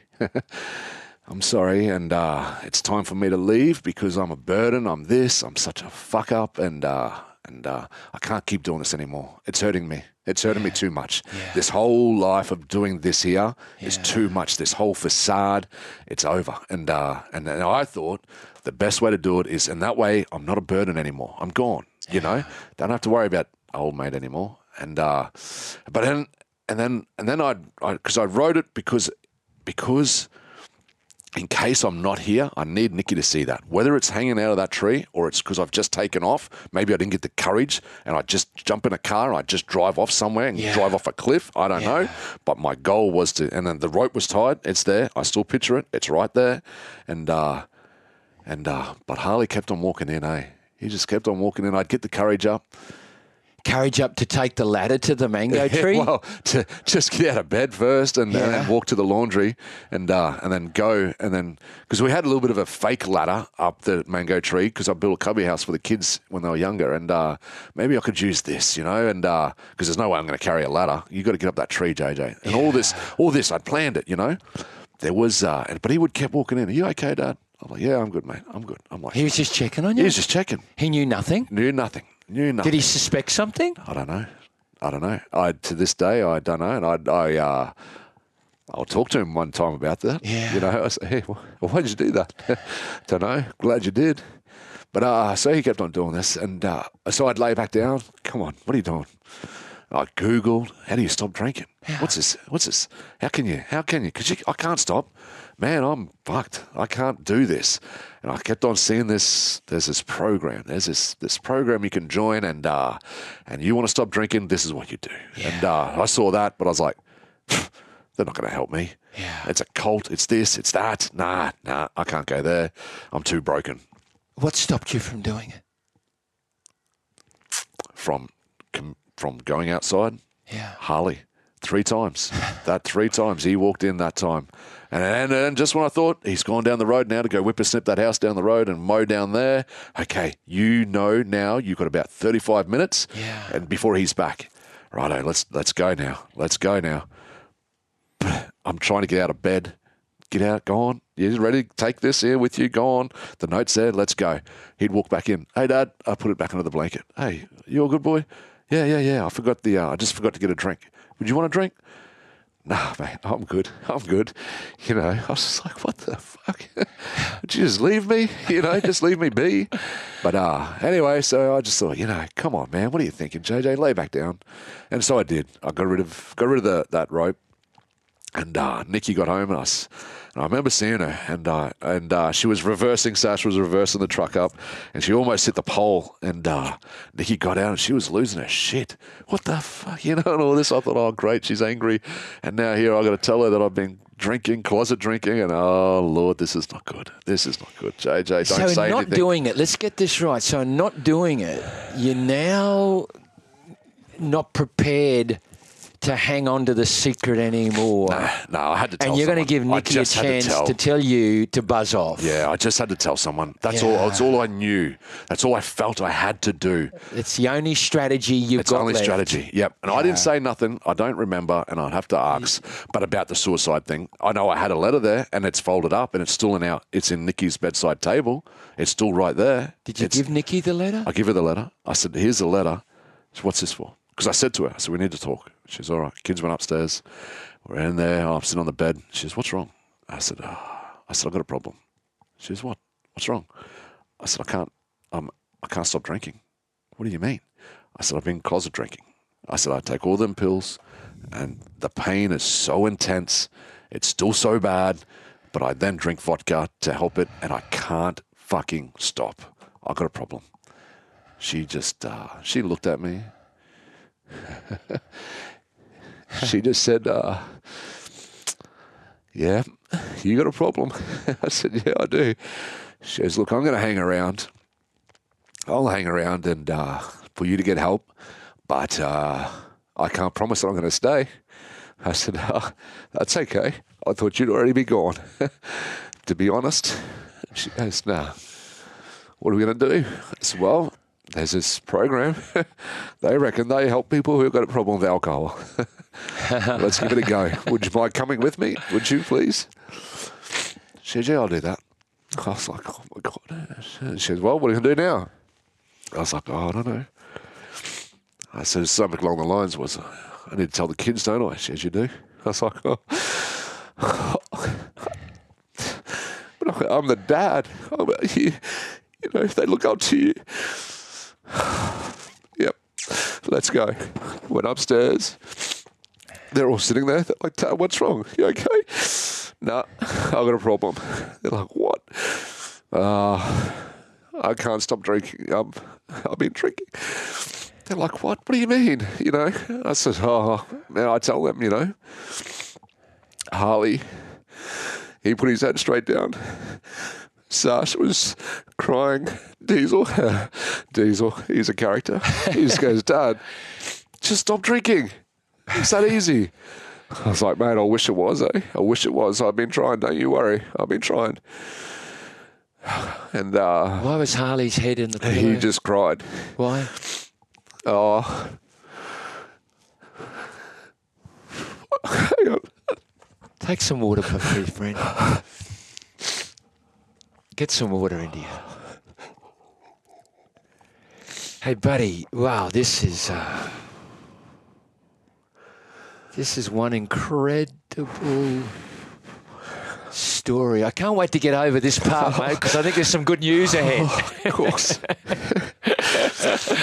Hey, you know what? We don't have to worry about it. It's okay. Hey, I said to him, I remember he just looked and he said, Dad, why? I said, I don't know, mate. I said, it just helped me. It helped me get through the day. He said, yeah, right. He goes, when are you going to stop? I said, I want to stop now. I need to because it's going to kill me. I'm done. And so anyway, they said, oh, well, whatever. Here we go again. Dad's drinking again. And oh, geez, eh? That night I went to that program. It was only a few hours later. That very night. Nikki drove me there, and I remember walking in. I first saw old mate. He said, are you good, mate? No, I'm not good. I'm here to get help. Yeah, right. Well, you're at the right place. I was like, oh, I don't know. I'm pretty fucked, eh? I'm pretty broken. Yeah. You'll be right, mate. Go on then. And went in and, you know, oh, geez, I just was part of a group that they all shared their story and I just related. But I said to them, yeah, I relate to this, but I'm more fucked than that, though. Yeah. I don't think this is going to work. Yeah. I'm like, it'll work, mate. Keep coming back. Yeah. Keep coming back. We'll show you. Did their immediate faith in you and their immediate support for you impact you? There was something about it. Even when I was researching it that day and I was looking into it, I was just like, there's something in this. There has to be, because this is the last street. This is the last house on the street. This one here, this is it. If this doesn't work, it's all over. Yeah, but it's interesting because it's not just walking into, as you call it, the program. Yeah. But also the turning moment, surely, was the braveness. The braveness. The moment that I told Nikki. Yeah, man, I nearly fell back onto the bed because it was just a load off. I finally told someone. Yeah. I finally told someone that you got a problem. Yeah. And I've shared this. And knowing quite well that, you know, this could go very bad. She's packing the bag. She's out of here. Righto. Continue on, you drunk ass or whatever it is. I don't know. But she didn't. She didn't do that. She just said, I'm going to hang around. Yeah, mate. I'll hang around. And you know, I'm grateful she did because we're still married to this day. And there was, and my kids, oh my Lord, just the love now. And it happened. It just happened like this. There's some. What do you mean? What just happened like this? I stopped drinking. Get out of it. Like, what, a week later, 2 weeks, months later, a year later? That Saturday night, so then my sobriety date is the 18th of the 6th, 2018. No, stop there, please, pal. That's only like 4.5 years or something like this. Yeah, but you're saying somehow you developed that immense courage after considering taking your own life. Yeah, 100%. To actually tell Nikki, you gave her the letter. Yep. And the answer that came out of that was for you to join the program. Sure, go join the program. And boy, I tell you what, that program, every time you hear about the program and the simplicity in a way of what they do. Yeah. I mean, I go to the coffee club up there at Caloundra, and the program, by the way, is meeting in the corner. Yeah. Oh, yeah, I see them all the time up there. And they look like such a beautiful community of happy people. They are. But I know what they've been through in their lives. Yeah. There's something about the sustainability of what they do that is just incredible. It is. But are you dare suggesting or telling us that night, on this fateful day, could have been a fateful day, you walked into the program the same night? Yeah, that same night. And from that night, you haven't drunk? No, have not drunk. Not even a thought. JJ. Not even a rumble. How do you explain that, dear man? I don't know. Something entered me. No, you can't. Don't give us the don't know. Something entered me that Sunday, that day. Not only did Harley have a big part in play in this, and my family, that's for sure, but something entered me to go, it's going to be okay. It's going to be okay. Come on now. Let's go. What entered you? I have no idea. To this day, I like to say that it's a higher power. And some people go, oh, you're going and being a Christian now. No, I didn't say that. Oh, you're going to go and do this now. No. Something entered me at the same time, that same moment when I had the gun pointed at my head or the machete at my throat when I was in a position where I shouldn't be and in a vulnerable position. That something entered where you go, it's going to be okay. It's going to be okay. Just get through this. This too will pass. And that's come back over this last few days, 10 days, where I hear this, I'm like, isn't this the truth? Haven't we been in some situations, not just me, everyone's been in a situation where you should be dead, hurt, injured, in a car accident, something's happened, you're falling off something, and you're looking going, Jesus, holy, what happened here? Yeah. How did I survive that? I don't know, but you survived it. Yeah. Let's go. Come on now. Yeah. Keep on going. Yeah. Don't stop now. This too will pass. What's been the benefit of the benefit? How dare I suggest one benefit? What have been the benefits of the program? What have they taught you? It taught me to get out of yourself, JJ. Who are you thinking of? When you're drinking, when you're doing this stuff here, who are you thinking of? I'm thinking of me. Why? Because of my history, my this, my that, my back, blah, blah, blah, blah. I'm justified why I should be able to get shit-faced every night. I'm justified why. JJ, you can't drink. They taught you to disconnect. Disconnect. We just come from 10, 12 days of disconnecting. Yeah. But in this program, it's the same thing. Here, what are you doing? You're thinking of yourself. Okay, stop doing that. Who are you thinking of? Go help someone else. Go. And there's some things that we have to do. I'm not going to lie. There were some things in there. And a part of this is make amends, forgive people, and all this sort of stuff. And like I said to you there before, that was easy for me, and I started doing that to my wife. I make amends, ask her for forgiveness, and my kids. What did that look like? How do you do that? You just be honest. If you're in a vulnerable position and you can't help it or you can't do something, just ask for some help. Say, hey, if I hurt someone and I know that I've hurt them, go back in the next day and say, hey, I'm sorry, I might have said something to you yesterday it may have hurted you. I'm sorry, I didn't mean to say this. Make amends. Just forgive. But what I hear is you're speaking about an unusual level of honesty for most people. Let me elaborate what I mean. Like, I can imagine you saying just a couple of words, and you happen to notice that the individual that was on the receiving end of your words was a little bit put off. Yeah. And you're saying the very next day, because you've dwelled upon it overnight, just because of those two words, you would go back the very next day and ask for forgiveness. And that's an unusual level of honesty, JJ. Because you just might have hurt that person. Why'd you hurt them? I didn't mean it. Okay, well, you didn't mean it. Go say sorry. Yeah. Oh, shit. Yeah, righto. Because it may have hurt them, and they might, chances are they go, oh, man, I didn't hear you say this. I'm sorry. That's okay. Well, that's okay. But I'm now, because otherwise I'm holding on to it. I get it. I'm holding on to it. But what's been the benefit to you of somehow not only finding the courage to be that unusual level of honesty, but now listening to this podcast, mate, you are that level of honesty. It ain't even a higher level. It's your normal level. It is normal now. It is normal. And because I guess, because when you live the life and of whatever, and like I said, even if it's back to that very first day of the lies at that young age, all this sort of stuff, it just got me nowhere. It got me nowhere. And this is like we were talking about before, and this isn't nothing. You take this how people want. But these days I choose to stand in the spirit of the sunlight, not the spirit of the darkness. Yeah. Because when I stand over here in the darkness, in the evil, in the toxicity, in the drugs, the alcohol, the abusing of people, all this stuff here, that's easy life. It's an easy life. It's in the dark. No one can see. You're going, oh. But you are knowing, you know what you're doing. Yeah. And that's what hurts within. Yeah. Stand over here. Stand over here. Be accountable. Be accountable for what you do today. Then that way, you don't have to hold on to it. You just disconnect. Yeah. Disconnect. Where did you learn that? Through the program. Through the program. And as I said, I've only been sober only a few years, like 4.5 years. 4.5? 4.5 years, something like this. And in that time, I've had, I think, like 6 or 7 mates commit suicide. And I'm going to say that because that's what's happened. That's the truth. Because they couldn't put that drink down, and were most of them your mates in war?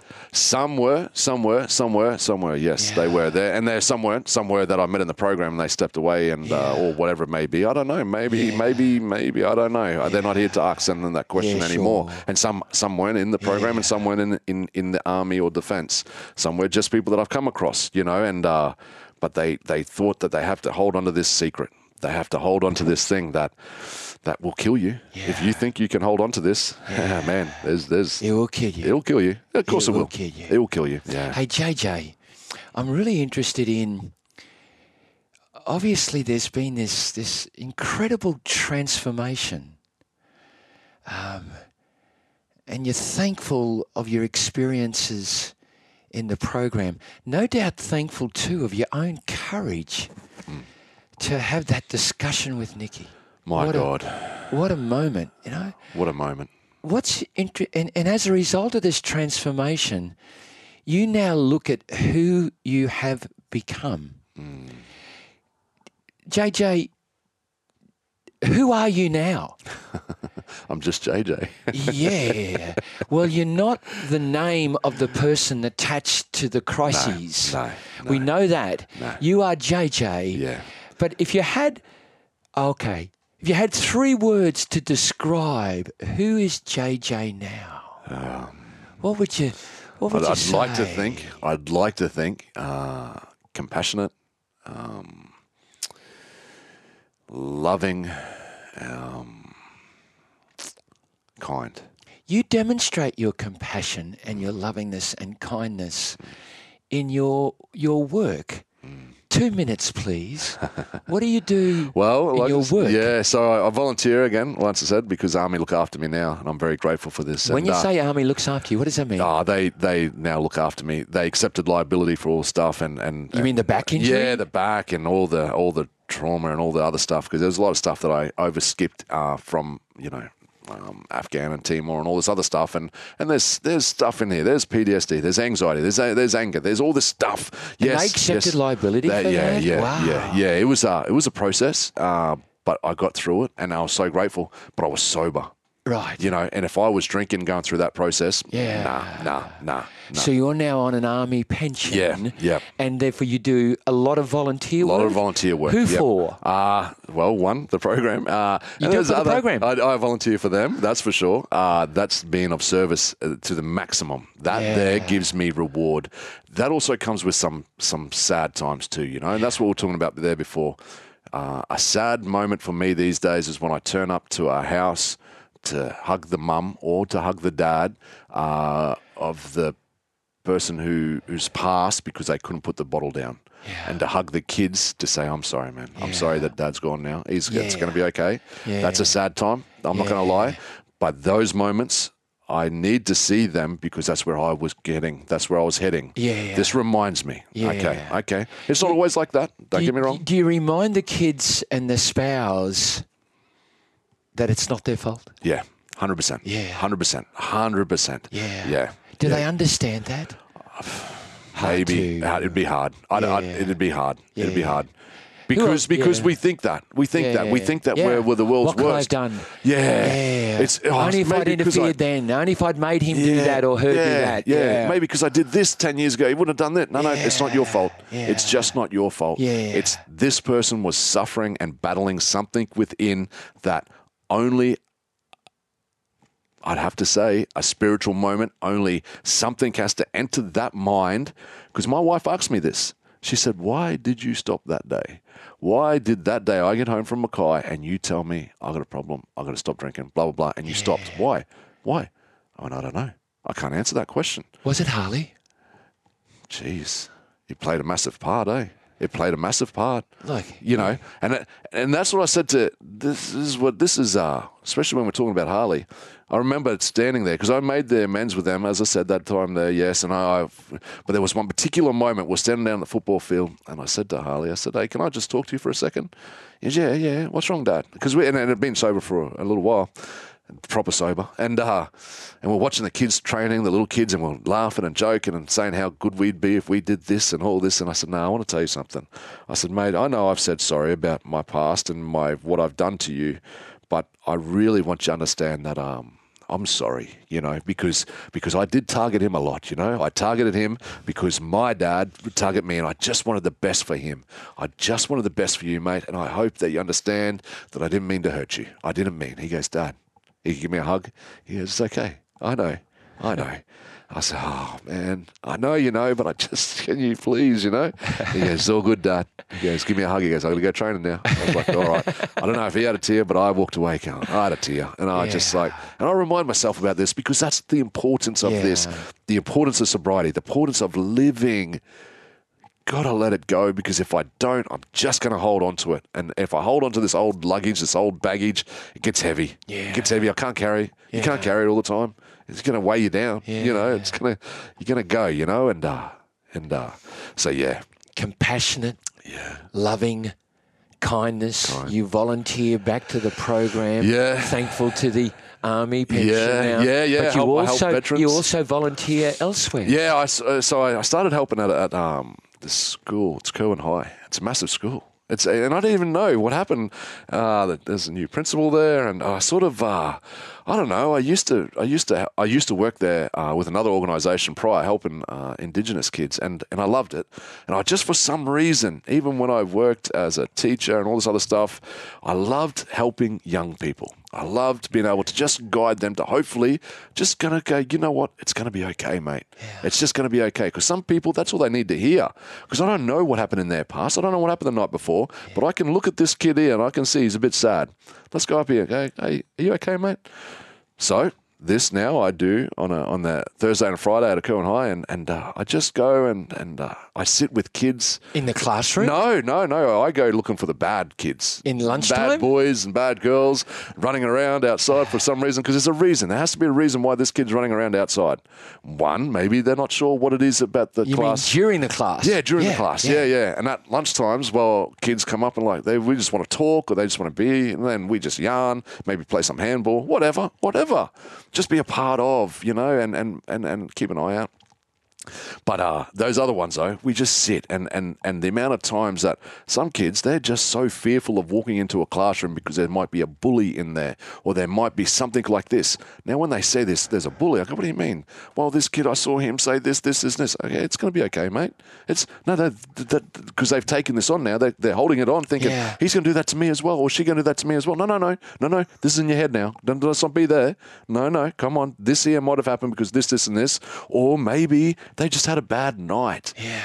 Dad got pissed and he, I don't know, abused here or done this or something happened. I don't know. I spilled this, whatever. Doesn't matter what it is. Just be with this kid. Just be with them. Okay. It's going to be okay. Let's talk about this. Mate, you've been to hell. You've been to the brink where life had no importance. But I'm looking at a man now who's in love with life. Yeah. What is love, mate? What is this love? I don't know. It gives me goosebumps. Look right there. It's everywhere. It's, what is it, mate? What is it? What is love? Love is something that we have within us that if we're able to, we can give this to others. If you can't give this to others, that's okay. Just try not to hurt others. Yeah. And eventually you will learn to love. Because the first person that I had to forgive and love was myself. Yeah. That was the biggest one right there. I couldn't do that. Yeah. Once that happens, then you learn to love others. But what's interesting about that is you're also inferring that one of the best ways to love self is attempt to forget self by go out and do something for others. Yeah. Because you're not thinking of yourself now. Yeah. But then the whole focus is away from self and not being so self-absorbed about your own pain. It's powerful. That's powerful. That's powerful. It is. Well, look at that. On that day 4, man, I connected with it and I was, oh my Lord, oh my God, that was not good. But on that day, you also, that's day 4 of Vipassana. Yeah. I'm thinking about that day with Nikki when she comes home after giving the driving lessons and you were just about to say goodbye. Yeah. And you gave her possibly then the greatest gift you've ever given. You know what it was? Not sure. The real self. Yeah. You gave her not a facade, not a mask, not a man in a closet. You gave her the real self. Yeah. Wow. Yeah. And what a gift. What a gift. And what a gift. Like I said, I'm forever grateful for the program, and then that's for sure. Yeah. But I'm forever more grateful that my wife stuck by. Yeah. I'm grateful that my kids stuck by, and forever I will be, of service to them. That's for sure. Sure. That's but for sure. Out of interest, the loving environment that you as a father and as a dad, and I'm sure you have a couple of off days or off moments, welcome to humanity, When the magpies don't turn up. The real magpies. But the loving moments that you now give constantly to your family, have you seen an impact on them? How have your kids are changing all the time. Yeah. Everybody changes all the time. Yeah. But can you actually see something that they do now that they probably wouldn't have done if you weren't the loving father that you have presented in the last 4.5 years? Yeah, 100%. They wouldn't ring me. They wouldn't come near me. They wouldn't even be around. My wife and kids would be gone, or I'd be dead, one of the two. But and that's understandable. But now we laugh. We Christmas time when the whole family's home, there's jokes and there's laughter. In that last 4.5 years, the kids were still home, but we'd have dinner. We always have dinner every night together. There's laughter. There's they're pulling the piss out of me or whatever. That's cool and whatever. It flies around our house. It's flying, but there's family. Yeah. There's family, and that there is gold. That's gold. That's priceless. Yeah. That's priceless. So to sum it up, just grateful, and everyone deserves to be happy. And do you still see Dad? Yeah. he's a sick man. He's losing his mind. We actually spent a Cape trip together last year or the year before. Yeah. My brother organised a boys' trip, just fathers and sons. And I took my boys, and then Dad went, and we thought it was going to be bad. Every 3 minutes he's asking me if I want a beer. I'm like, Dad, I don't drink, and that's okay. It's part of the memory loss and all this sort of stuff. But I saw a shell of a person, of a human. That's just, and all I could do was just love him. Just love him. Yeah. He's doing the best he can. With what he's gone through and all the rest of this, he's just doing the best he can. What's your one message? One last thing you want to say to all people out there? I'm going to change the question. I give you a microphone. It's in front of your mouth now. You can speak to humanity who's listening to this. The whole of the world is listening to this. And you got an opportunity, no more than a minute, because otherwise we'll go to 3 hours, right? No more than a minute, please, JJ. Yeah. What is your message to humanity, to the world? What is it? Jesus, that's a big pump up, isn't it? It's for me these days is to just love all, be of service where you can, and be kind to yourself and to others. Try not to hurt anyone. Yeah. Try not to hurt anyone, and don't hurt yourself, and just be of service. Yeah. Some people think it's a hard thing. It's not. Yeah. It's not. Make the bed for this person, or make a cup of tea. Yeah. Just keep it simple. Yeah. Just be of service, and well, after this last 12 days, meditate. Wow. Meditate. That was powerful. Yeah. This last 12 days of that meditation, that is a next level that I'll be taking into my future endeavors, and just learning to breathe and all this sort of stuff. Yeah. That was powerful. So meditate and try to love all, even your enemy.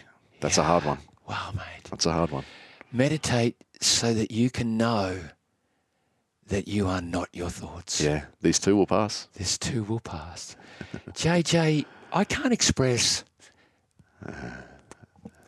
Well, I am. It's been powerful. You can see it in my face and in my eyes.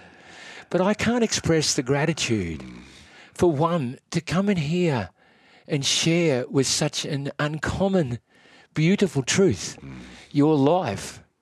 And I hope that Nikki and your boys who listen to this and who will probably cringe through moments. Sash as well. But at the, apologies, Sasha. Apologies, Sasha. But I want to speak to them just for 5 seconds to say, you should be immensely proud of this. Immensely proud, because your dad's story is now a story of hope, redemption, and life. And it's a good story that's got a great ending that he and you guys have earned. Yeah. And you're not the only benefactors, because you too, through this story, can spread it to so many others. Yeah. World needs it. 100%. The world needs it. 100%. Yeah. You and I both don't share the gloominess of the world that a lot of people do. Not when there are people having these types of spiritual awakenings that you've just alluded to over the last few hours with us. JJ, thank you ever so much for giving so much of yourself, good man, to all of those who will listen to this podcast. I'm in debt. In debt. Happy days. I usually just say thank you for being on part of a journey with Bernie. We don't need to say this. Just thank you, JJ. Thank you, JJ. And thank you, listeners. Thank you.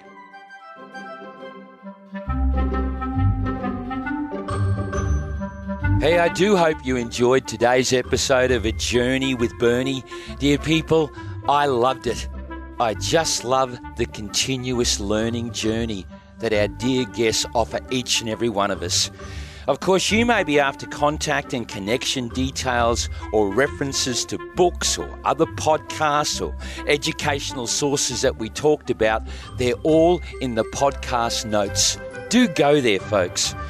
Now, there are some of you that have rung me about joining our forthcoming trips to Nepal. We're leaving April the 6th and September the 22nd. Imagine you and I walking to Everest Base Camp, even discussing some of the content of these episodes. You do have another opportunity, and that's that beautiful, iconic pathway to Gokyo Lakes via Ronjo Pass or Sholar Pass. Imagine being in the presence of the mighty Himalayas. It'd be so great to have you on board. Just give us a call. +61, that's the Australian code, followed by my mobile number 412 982 444. Why? Because we've just got to embrace this journey called life. Enjoy it, dear people, and just remember,